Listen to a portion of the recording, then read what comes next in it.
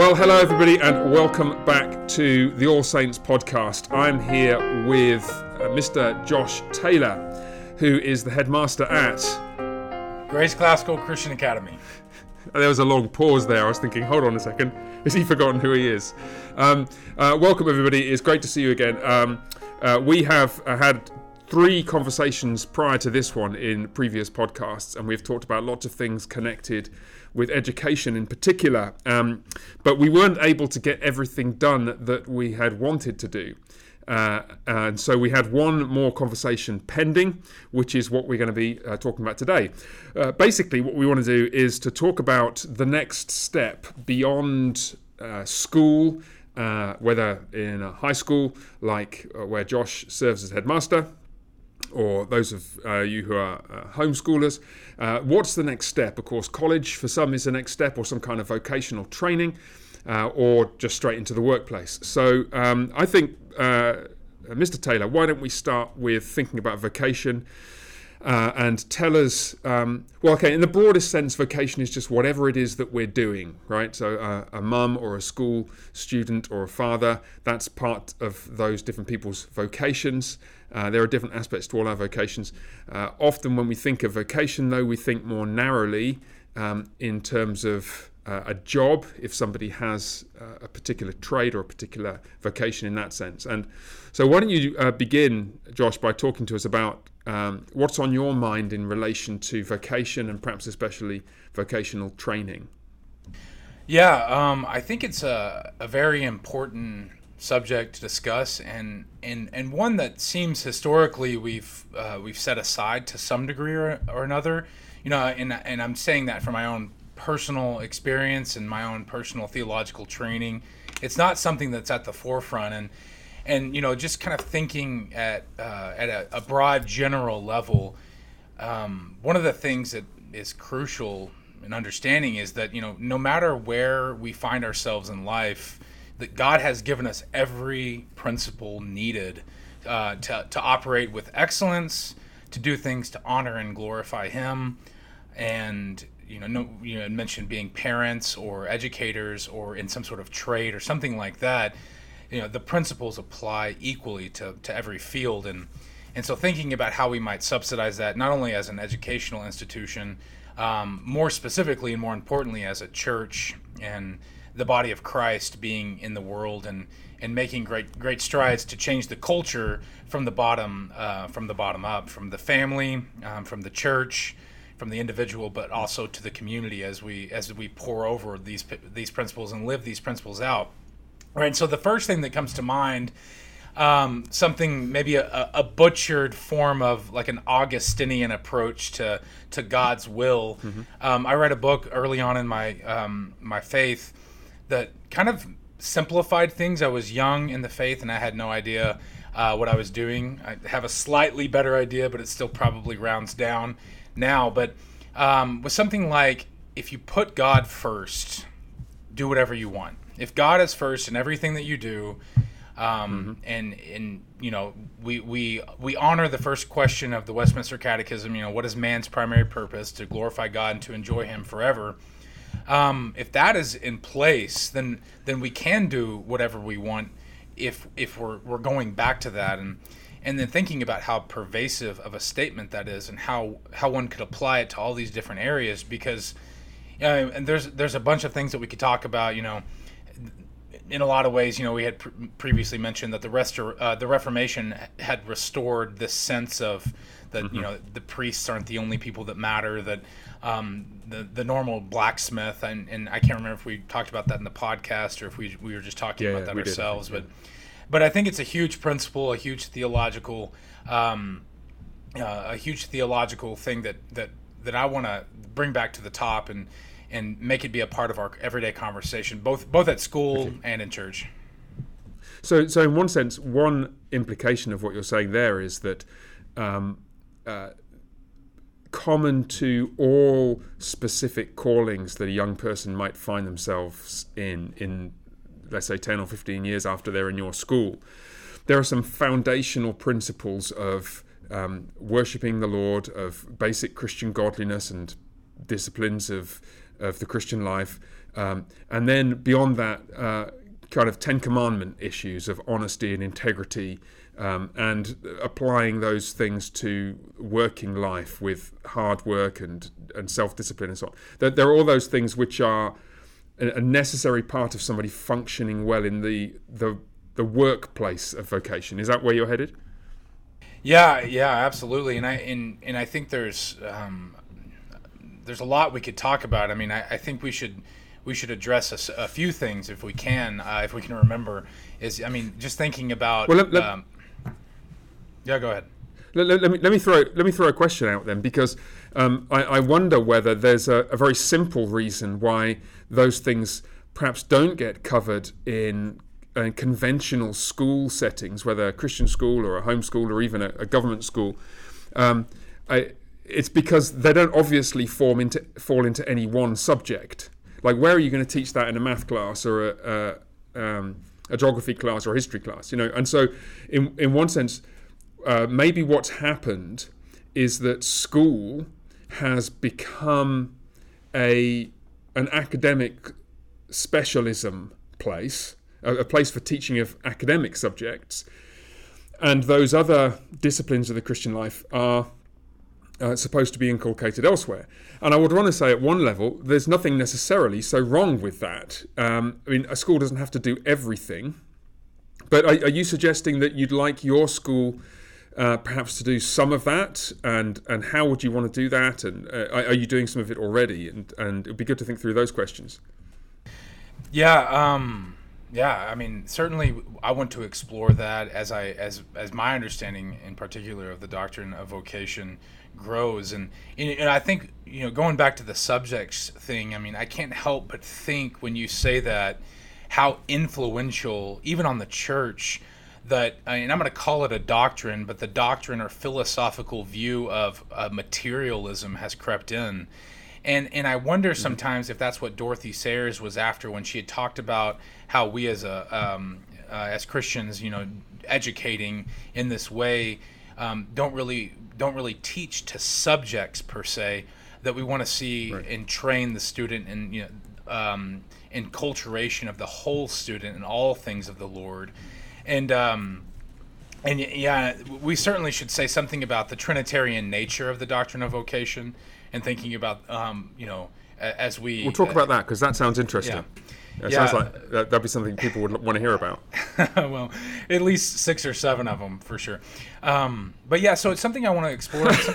something I've thought about a lot as I have entered into this position is, regenerative farming, for instance, like thinking about the long history and legacy of something like that, and how deeply Christian that is when you think about it and you break it wide open.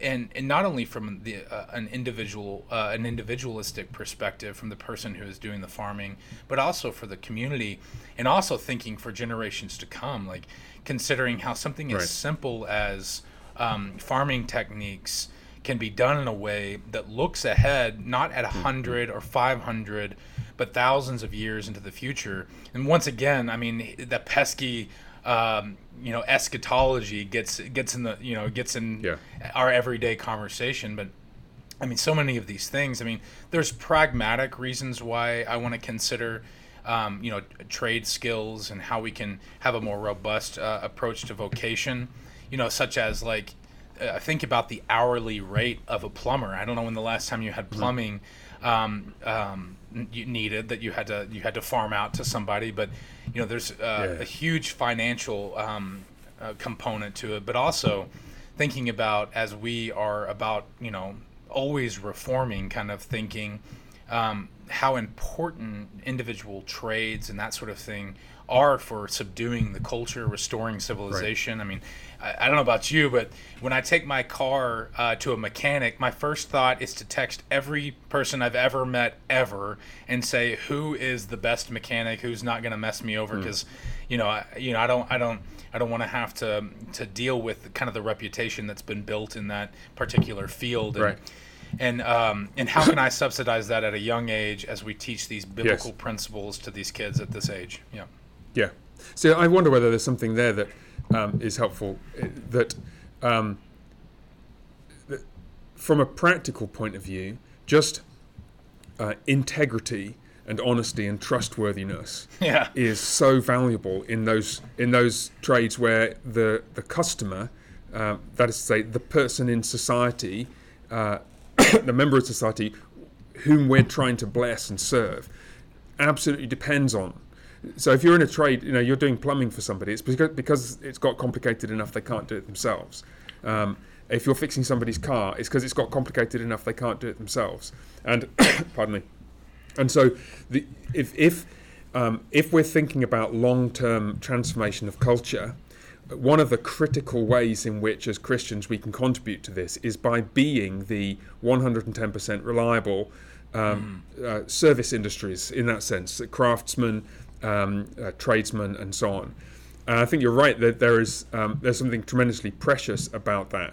And that gets, it's interesting then to think, okay, well, how would you ever teach that in a school setting? And you might say, I guess I've got a couple of thoughts. My first is, I wouldn't want schools to be beating themselves up because they're not teaching people to do plumbing, right? Because you end up broadening the definition of a school to the point where it can't do well the things that it's trying to do well at the moment, the academic side of things. But on the other hand, some of those characteristics, like just having integrity and working hard and being honest and telling the truth, they permeate other disciplines as well. So here's the thing. If we can teach the academic subjects in a way where we're holding the young people accountable to a standard of hard work and performance, where we're trying to highlight, look, this is how you're going to be in the future. You can't drift through your math classes for 10 years lazily doing the bare minimum and then rock up in the workplace at the age of 20 or something and expect to be able to switch on a disposition of commitment and reliability and a deep work ethic, because you just won't have learned it. When you're at school, you are becoming, in the history class and the math class and the geography class, the kind of plumber or AC service engineer you're going to be. So, pardon me, I don't know whether you have in mind more specifically like work experience opportunities that you think it would be good to offer people. If you did, I'd think, well, great, but I wouldn't want you to feel bad if you weren't. Does that make sense? Yeah, so I as I explore this, in a lot of ways for the first time, thinking about how we as a school can do what we can. Now, obviously, I agree with you that there's only so much we can do, and you can only spread so much butter on bread.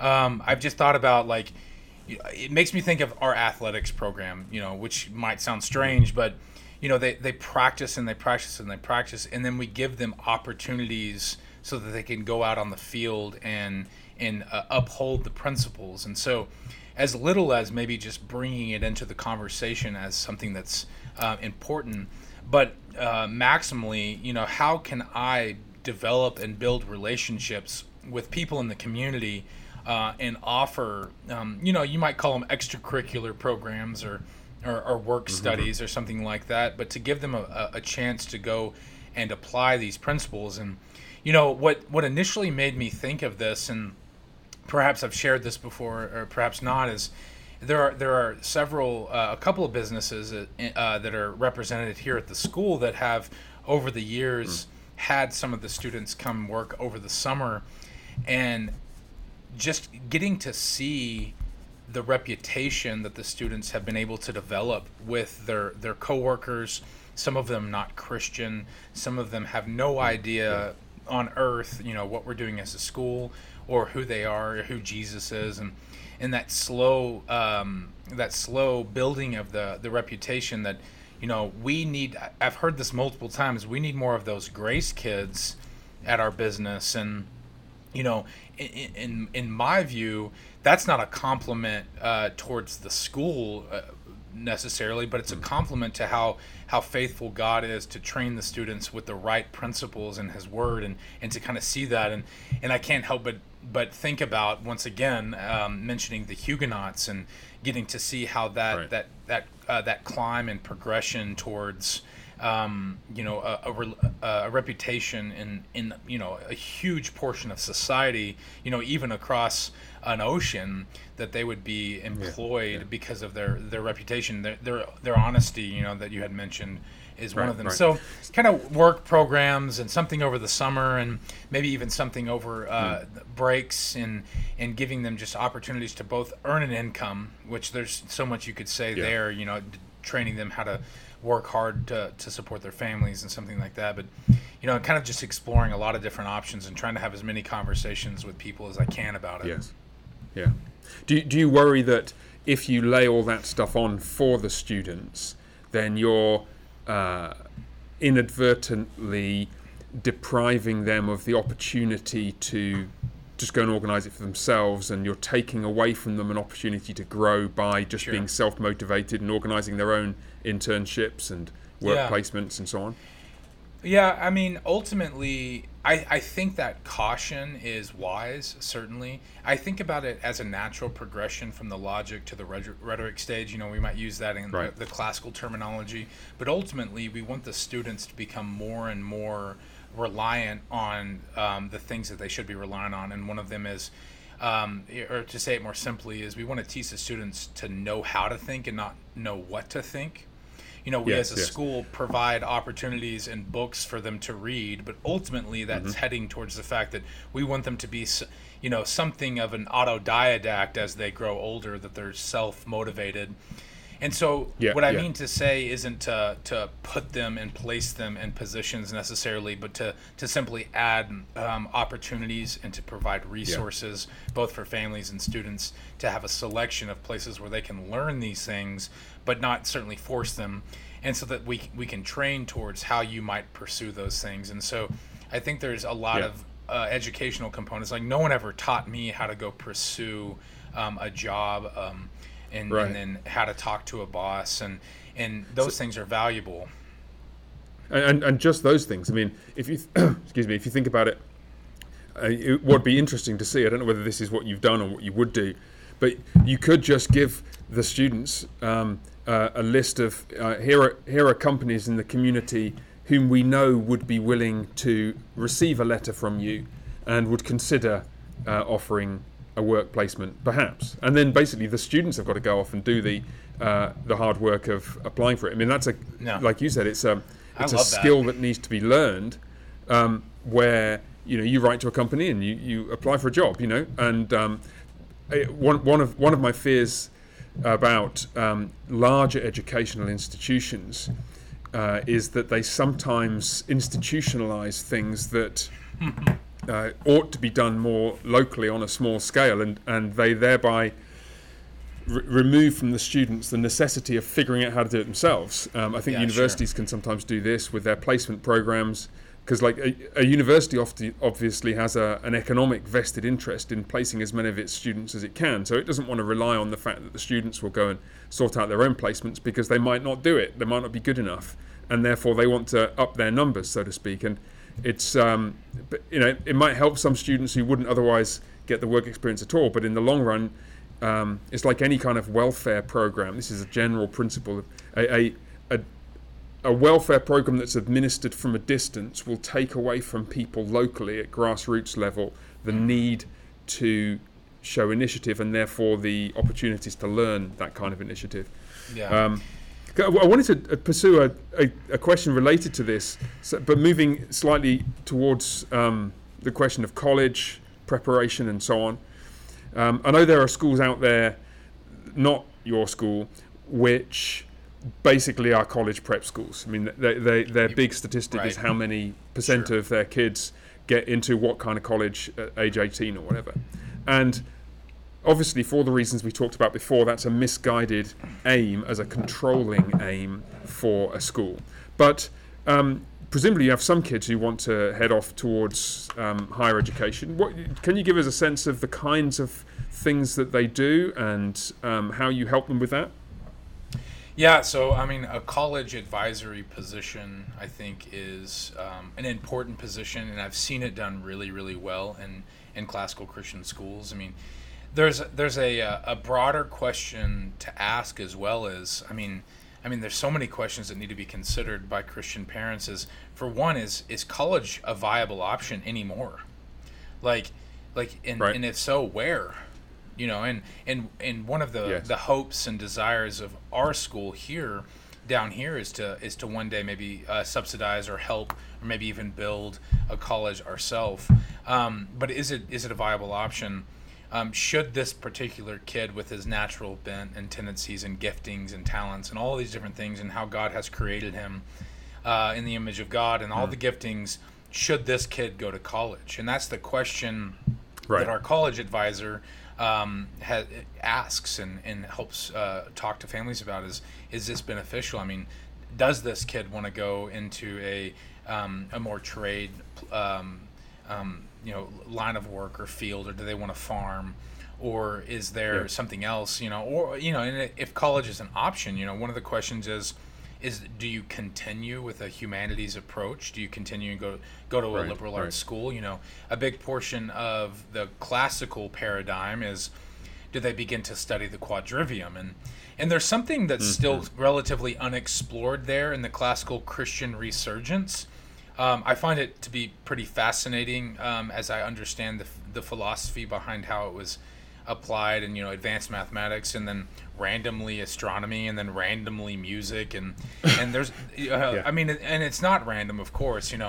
There's something there, but and then there are several kids that want to pursue engineering and stuff like that, and I think the wisdom there is, how can we help them, like you said earlier, and bears repeating, is how can we help them apply the principles that they've been being taught for years and years and years from their churches, from their families, and then from the school. Is, you want to go to an engineering school now, I mean, you're looking at a state school.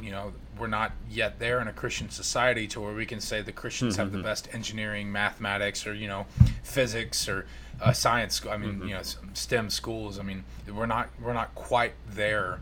And so, but you teach them, like anything, to go in eyes wide open. Yeah. No, I think it's interesting, and this actually broaches one of the things I'd really like to talk about. So, let me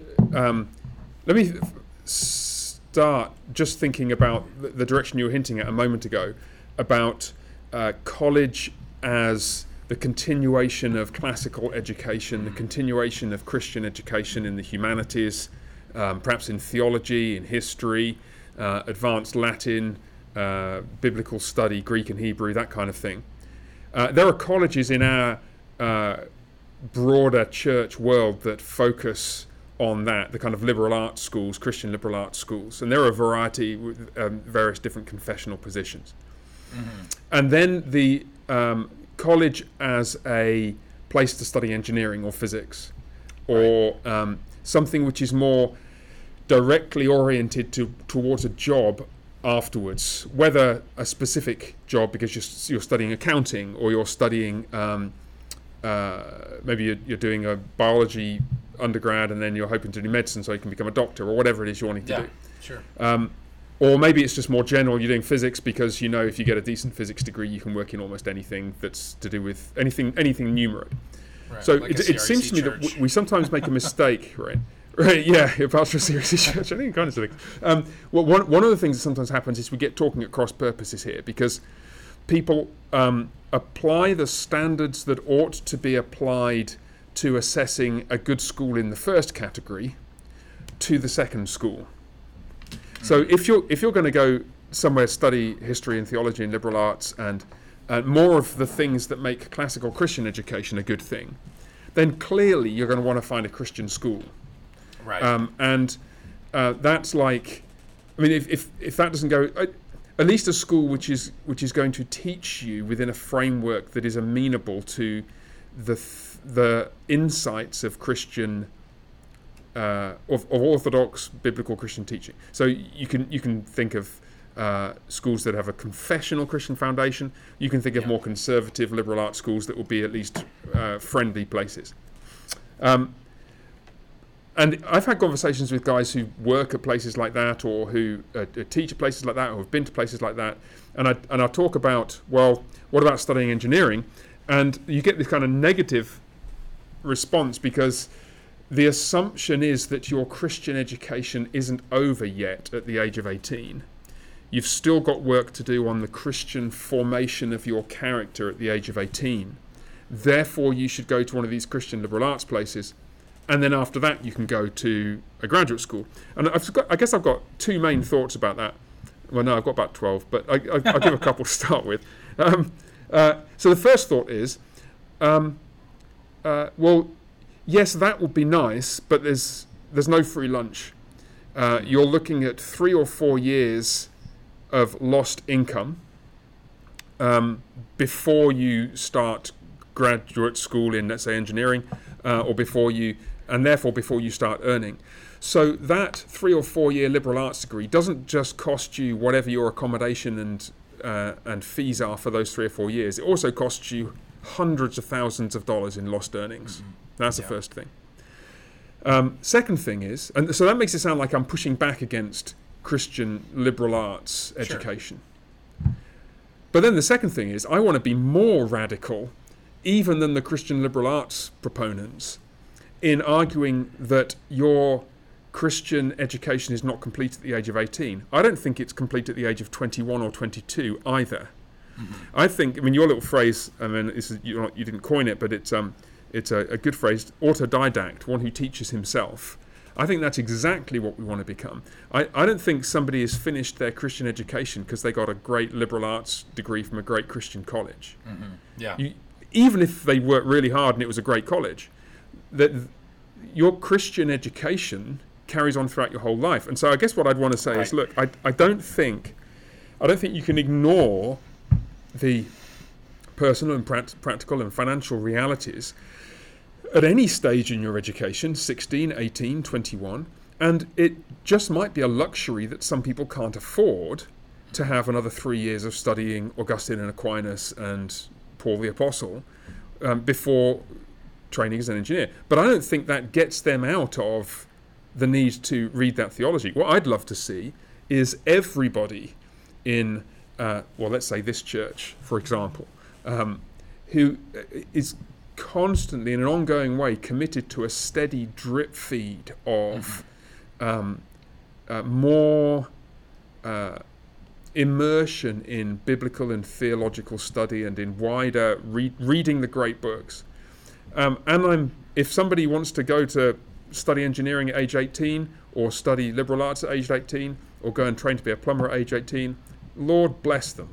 And it doesn't seem to me that you can write a kind of one-size-fits-all thing there, even if you thought that your liberal arts degree was going to be absolutely superb. I don't disagree with what you're saying. In a lot of ways, that's why I'm thankful for Christian education, specifically in my world, mm-hmm. the classical Christian education approach is because I do think in many ways. So I did an undergraduate degree at a liberal arts school, and in a lot of ways, the fourth graders here, did everything I did. And so there's so much ground that can be tread, at such an early age that I think there is a strong argument that I've heard not just you but many people say in regards to we've been spending the last 14 years. They're 18 years old. They have a fairly robust liberal arts education. Now let's consider what God has for us based on the specific giftings of the student. And once again, I can't help but think of just the Trinitarian nature of all of that. And just thinking are you thinking about the diversity of legitimate and good callings? Yeah, when you're talking about that's absolutely right. And there's so much there that we could tease out, but just thinking about, there's so many verses about like the parts of the body and that sort of thing, and we can jump more into how our Trinitarian theology applies to so many different things that we overlook, and certainly I overlook. And there was one comment I wanted to make on something that you said. Now, for the life of me, I can't remember what it is. I have that effect on people, I think. Yeah. But so let me just jump in and just connect a couple of things that you just said, and then if your comment comes back into your head, it just strikes me to push the point further about the goodness of, let's say, STEM degrees, or technical degrees more broadly. It's a corollary of our commitment to a reformed doctrine of vocation.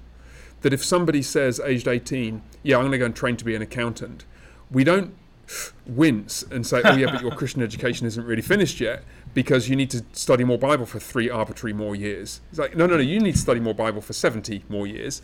And wonderful.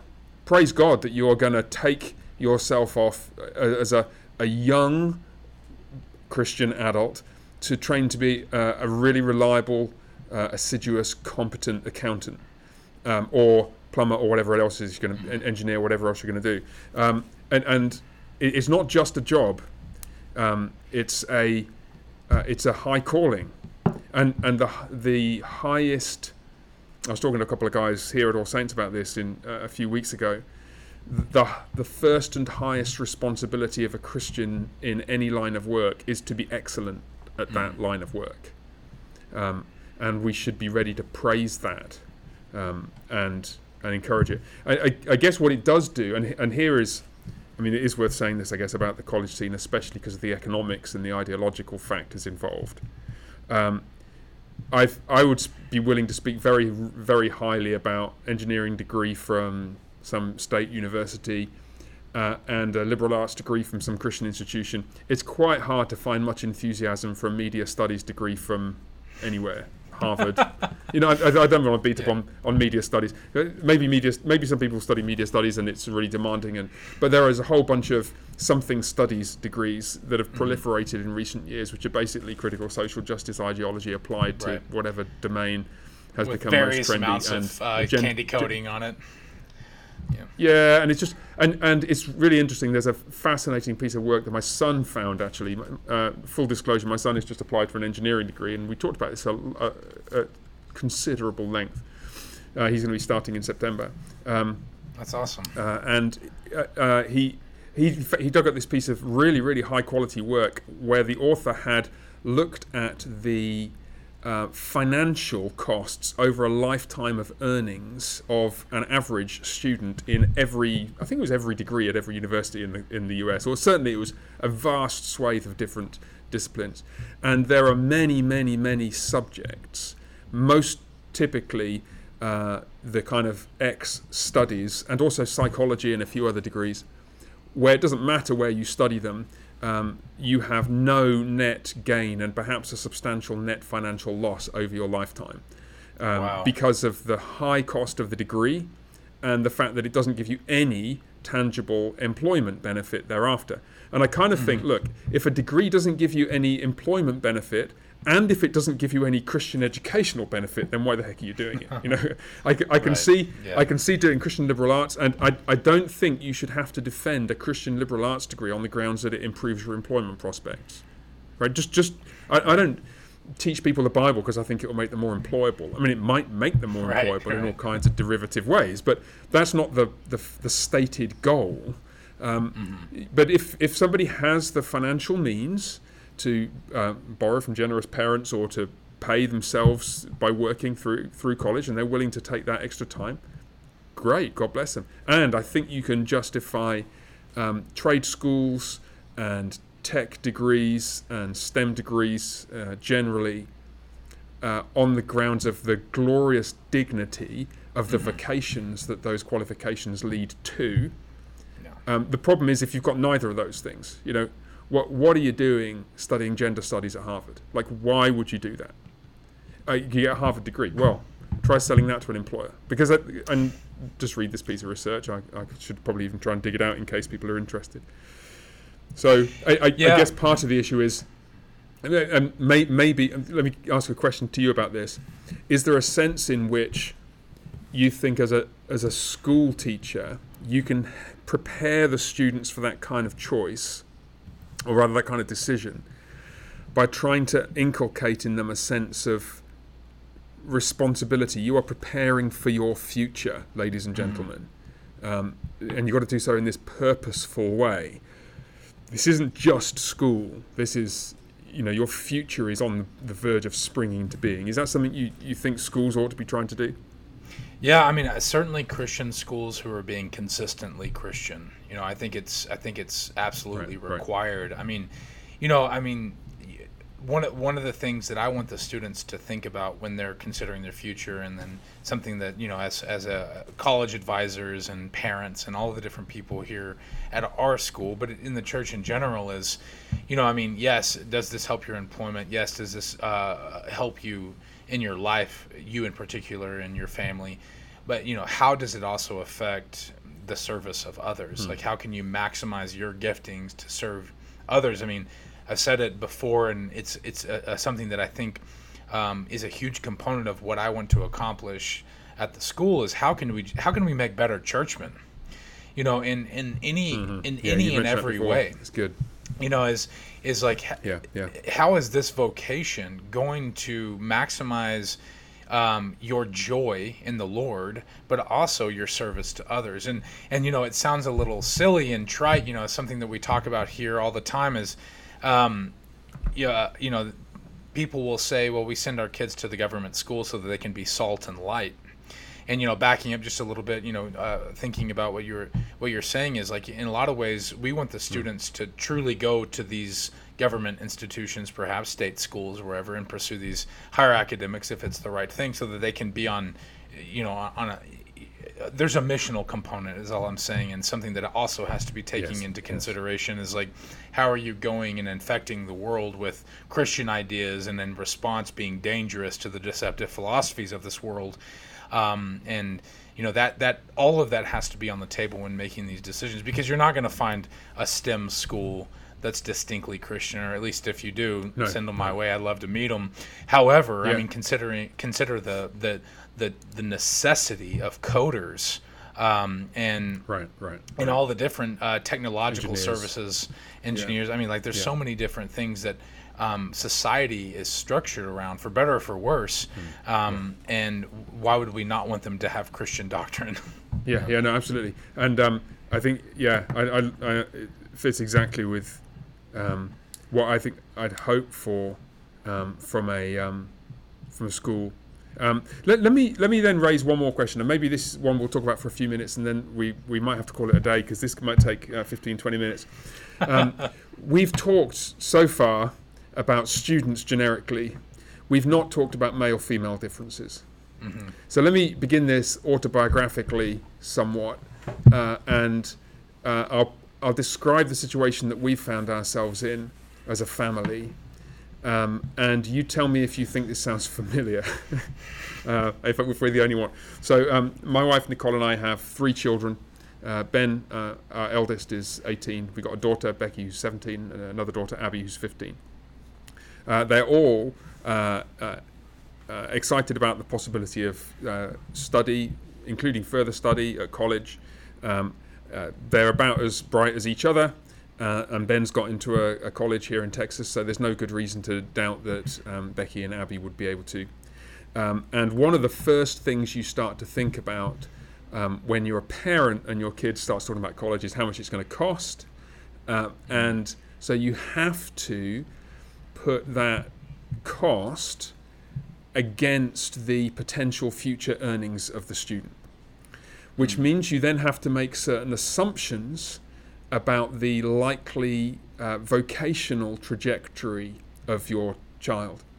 Now, the assumptions that we think we can safely make about our son's future are different from the assumptions that we think are most likely to correspond to our daughter's futures. Put bluntly, it's much more likely that Becky and Abby are going to spend years, if not decades, not in the paid workplace vocationally, but raising children, even if they had, let's say, 1 or 2 children, and they, which would be, I guess, a smallish family, 1 or 2 children, and from a young age they went to a Christian school rather than teaching them at home, you've still got 5, 6, 7 years of when mum is going to be not working to earn money, but her calling is going to be with the children. And even after that, even if the child is at school, we all know that school isn't really full time, and so on and so forth. So there's no way of escaping the fact that, on average, a young man's lifetime earning potential is generally higher than a Christian young lady's. And there's just no way of dressing that up, and there's no need to apologize for it, however politically incorrect it sounds. But what that means is it places a higher pressure on the costs associated with college for a young lady. So where we've got to right now, we've only, like I said, our oldest is 18. He's going to go to college. We're going to be able to support him a little bit. We'll be able to lend him some, and he may be able to borrow. And once we've got various paperwork things sorted out connected with our visa status, he'll be able to work. Yeah. So we're hoping he's going to graduate with not much debt at all. That's awesome. But it will be some debt, right? It will be some debt. It could be tens of thousands. It won't be hundreds of thousands. But he's got a scholarship. He's done really well, right? But he's going to leave with debt, and here's the key thing: when we've talked with our girls about, they are more, what should I say, rightly hesitant, aware of the burden that could be given the future that they would like to have in their 20s, 30s, 40s. Can you sort of saying? Now, how do you factor that in to the kinds of advice, the kinds of support, the kinds of encouragement you give to young ladies and young men as they approach adulthood? That strikes me as a really difficult question. It's not one that I've heard addressed in detail. So, Mr. Taylor of Grace Classical Christian Academy in Granbury, tell us your thoughts on that. I have a lot of thoughts. My first thought is not only should we not apologize for it because Scripture doesn't, we should do everything we possibly can to bolster it up and to say it as often as we can in so many different arenas. And one of the things I tell every single family that sits in front of me, which is sort of a hot take in 2022, is that we are committed to a more I would say a more complementarian approach, and I want to define what that means very, very carefully, but essentially how the Bible understands the different roles of men and women, right? And so in the classroom at all times, in math, in science, and whatever subjects we're teaching, as we attempt to not teach to the subject per se, we want to demonstrate the masculinity and the femininity of and the emphases of those types of things as they come up in Scripture and history, or does this person typify what might be a man from a biblical perspective? There's the whole idea that I heard over the years from guys like Matt Whitley and Keith McCurdy about training boys to be both warriors and poets.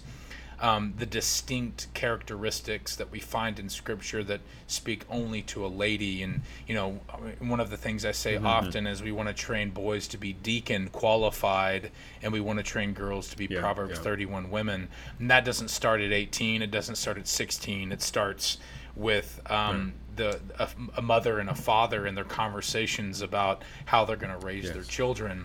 I think one distinct thing, one obvious thing that has been left completely unaddressed, it seems, in our culture is when it comes to professional sports. And I'm not going to say too much about this as it's going out on the internet, but there's something to say about top-level competitive female sports. And there's a trade-off there. There's things that need to be considered. Now, those principles, or those realities, those consequences, and the biblical principles that we base our athletics program on, all of those things need to be discussed. I mean, I can't tell you how many hours of discussion we have had the last 2.5 years as we establish an athletics program. Is we don't want anything that looks like the world, and not for that reason alone, but sports in general just isn't considered when it comes to how we might maximize and put on display biblical femininity and masculinity in these particular sports. What we want is our volleyball girls to go out there and be beasts and destroy the other teammate, and all these different things, and that's not something we want to be about. We want to take those things and completely reapproach the whole situation. How can we have a level of competitiveness that is righteous for our young ladies in volleyball, and how can we put on display the gifts that God has given men, out on the football field. One of the things that's happening right now with Greg Abbott, he had recently passed a law that allows all government schools, charter schools included, that they are now legally required to allow a girl to play on their football team because there's no girls football team. And so now, I mean, we've run into this ourselves, out there on the field and saying, well, this is the new law. Girls are allowed to play football. And so now we have a situation that, with our school to the point where we were about to have to shut the game down. But luckily the other team was able to abide by the standing policy at the time that there was no girls allowed on the football team. But we got 400 people out on the field. I'm about to have to cancel this game because this was that because another team wanted to include a girl on there. Right. Wow. And because you didn't really want you didn't want the young men at Granbury at Grace Classical going out and hammering some poor grief. Good call, brother. Thanks. And I've thought about a lot of that, and that's a whole other podcast talking about that and the backlash that we received from that particular thing. But what I hope is remembered is that at that point, with 400 or 500 people out there that day, that they may never think this, but that girl was the most important person on the field to us. We as and so for our boys to see that one of the greatest gifts that God has given men, and one of the values that He expects from us, is that we protect, that we shield, that we guard, that we love, that we nurture, especially the opposite sex, and maybe that was seen by some, maybe not, but. Anyway, to sum it all up, it's kind of hard to do that. It's kind of hard to do that with the other quarterback if she happens to be a lady. You know what I mean? Right, yeah, and to kind of sum it all up is, I think it's not simple, it's not easy, but it's simple. We have to be intentional, and we have to not invent things. Add to Scripture that Scripture is sufficient to tell us what masculinity looks like, and what biblical femininity looks like, and be consistent, even if it's countercultural, and it certainly will be in so many ways as we explore. And I bring up athletics because it immediately shines on the vast differences that we find in men and women. I mean, we could get political, and we could talk about all the different things that are happening with weightlifting and swimming, and all these this complete lunacy that's happening in the sports arena, the NCAA, and some of the stuff that's going on. But anyway, all that to say, it starts every single day in the home, every single day in the churches, every single day in Christian education. Yeah, and in one sense, you're simply not going to be able to make your stand without the parents wanting to make it as well. So it is a broader program within the church, isn't it, of thinking with clarity about these issues. I mean, for every Leah Thomas situation, that there is 1,000 or tens of thousands of people who they're taken through education, and nobody highlights at any point ever the fact that there are differences between men and women that would affect desired vocational outcomes. I was talking about this with my wife Nicole, and it apart from, to their very great credit, occasionally at the church that Nicole attended when we were at university together, at no point during her 4 years as an undergraduate was anything said about the different kind of life hopes that a woman might have as a graduate in engineering. That's wild. And she did chemical engineering. And if you think about it, what that does is it starves young ladies and distorts young ladies' perceptions of the right way of thinking about what a fulfilled future would be. And I guess, in one sense, this is where we've come back to. We don't have a solution, like a nice, neat solution just within our family. I guess what we've done is you start from the premise that college educations are already ridiculously expensive. Because anything where government funding is involved, if you look at college degree price inflation over the last 20 years, the only thing that beats it is medical. The only thing that beats it is medical expenses, because it's the other thing that's government subsidised, and so the costs are just absolutely wild, and the proliferation of administrative posts and so on means that you've got. The faculty haven't increased in number, I don't think at all, really, per head of student population, but the administration has, and the complexity of the organisations have. And so you've got this wildly expensive opportunity. We could easily... Ben got offers from places that were like 60 grand a year for just the fees for 4 years. And you're thinking... Now, obviously... most people who go there aren't paying that. Well, and this is where you've got to start getting to. You think, okay, for anybody, there has to be a hard-edged cost-benefit analysis. And it's just that the costs are going to look different set against a young lady's likely future aspirations. Right. And I think that doesn't give... I don't think it gives you a blueprint. A woman should never go out of state, or certainly doesn't mean a woman should never go to university. I don't think that at all. Yeah. I think, actually, for what it's worth, I think the Christian homeschooling movement will be immeasurably helped if there were a higher level of math and science understanding more generally, which is going to tend to come from from having mums who've done STEM degrees. I think we've wonderfully captured some glorious fruits of history and literature and theology in high school education. It's not obvious to me that we're as good in the science and math subjects, but so I think we absolutely need to find ways of getting a high-level education for young women and young men who can benefit from it.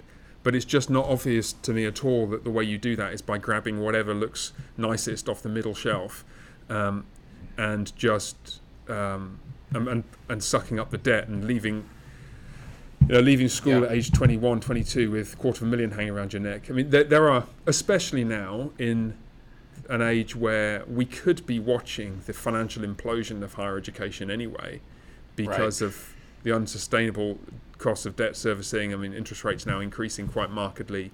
It will be interesting to see what happens in the next 5 to 10 years, because you've got all these online offerings.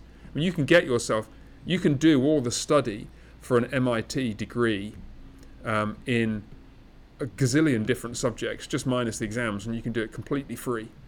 Right. Did you realise that it's all online? Now, obviously, you're not getting in classes, you're not getting one-to-one tuition with an There's expert trade-offs in the subject, but the material is there, and it is zero cost. Like, it's an internet connection, and the time is the cost, and that needs to be factored in as well. So, tough choices need to be made, I think. Yeah, something to say along the lines of that is, I think one of the things as fathers, first of all, and I'm earlier on in my parenting than you are, and but is to normalize a Christian priority for men and women. I mean, so it's so common at this school to hear little girls running around talking and playing, as if they're mom, and playing with dolls and something like that, and they so desire to have families, and when you start from the perspective that a female's highest calling is her family and her home, that naturally changes and directs the conversation, and the same is true when you look at it from the perspective of how we train young men, and when we start. And we ought to start with natural presuppositions and assumptions about the future of these kids' lives, because it stands before us, it's revealed, and we see page after page in Scripture of cautionary tale after cautionary tale when things that are not for us are pursued. And I think this is one area where our culture now has a couple of generations of data to demonstrate the dangerous and catastrophic cost of first, second, third wave feminism, and how radically it has shifted so much of our every single day life. Like, that's why I think in this time of complete disjointedness between the Christian church and mainstream culture when it comes to the role of women, that I think now is the time to press in and push back and be gentle, but not apologetic, and talk about how our women are not weak because they're at home. They're actually strong because they're at home. Obviously, I don't disagree one bit that women in STEM, and especially in mathematics and science, in fact, if you know anybody, I would love to hire them, because I need an upper school math and science teacher. But yeah, well, if you think if you need it, then families need it as well. Right. Whether mum teaching her own children or little groups of families getting together. I think I mentioned when I talked about our own journey as Christian educators and homeschoolers as a family, we were tremendously blessed by being able to work with a group of other families in the early days when Ben and Becky and Abby were young, and I don't think we could have done it without them. And there were scientists and historians and mathematicians among the mums all mixed in there, and the idea that mums don't really need to be educated because they're just a mum. It's like, if I have to bang my head against a brick wall 50 more times, I will do so if I hear somebody say just a mum, because the calling of educating your own and perhaps like in your situation, other people's children is such a high calling. The very last thing we want to do is to create the impression that school doesn't matter so much for girls because they're just going to have babies. I mean, that's right. The caricature of us that we must refute in the next generation.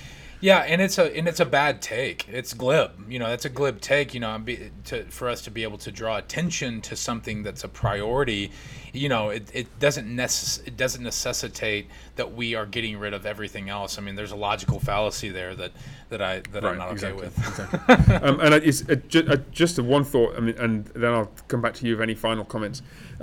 Something you said about the priority, or the highest calling. I can't remember exactly how you put it, but you were referring to the glorious dignity of a woman who's able to have children, of being with her family and raising those children. I'd want to say we might make a substantial impact on the lives of young men if we highlighted to them that their highest calling is to sacrifice for and to love their families, and that they do it by their working.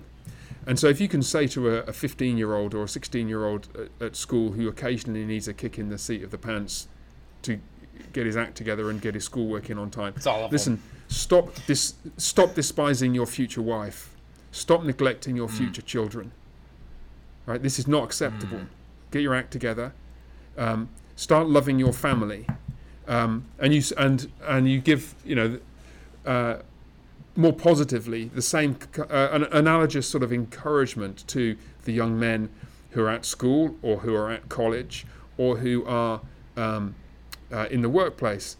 When you are grinding out 8.5 hours a day in the warehouse, or crawling around in the loft space installing air conditioning ducts, or whatever it is that you're doing,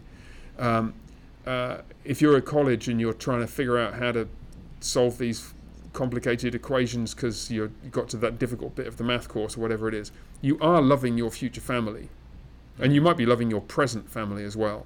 And if we can start to, in one sense, this orients our vocations where we started, right, around the central hub of our calling to be, those of us who are married, to be husbands and wives, to be fathers and mothers, and within that framework to serve and sacrifice for others. And actually, to call men and women to do this in different ways is not like a compromise. Like, this is the best thing for us to do. The best thing for a man to do is to be doing that or be preparing for it. The best thing for a woman to do is to be preparing for her distinctive contribution to it. You don't help a lady by sending her off to a grad school to get a degree she won't use that will incur 300 grand worth of debt, when there would be a cheaper and more effective way of her training for her future without getting that millstone around her neck. The way to love people is to love them in accordance with how they've been made and what they're called to do. So let me head back to you, Josh. Any final comments and thoughts on any of this stuff before we call a halt? Yeah, I would think, I think maybe to capstone the entire conversation, and this is something that drives me personally, both vocationally and just as a dad, is the more you look out at our culture, the more you might feel tempted to be discouraged or to be disheartened. When you consider the day-to-day and the craziness and this information age and the hubris of it all.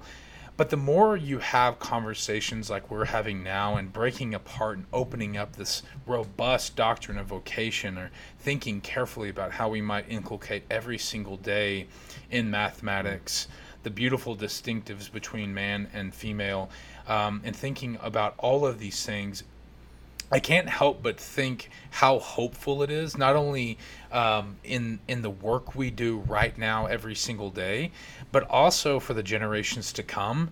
It strengthens and encourages me further to see God's sovereign hand, and then now taking this small little conversation that we're having and then expand it throughout the last several thousand years, and seeing how we could even have a casual conversation about the doctrine of vocation, something that has been lost from a historical perspective at times, and then just to be able to have it casually and apply it to this and that is something deeply hopeful, and something that is incredibly encouraging, and seeing how God is slowly but surely, faithfully restoring civilization, and it's motivating in that.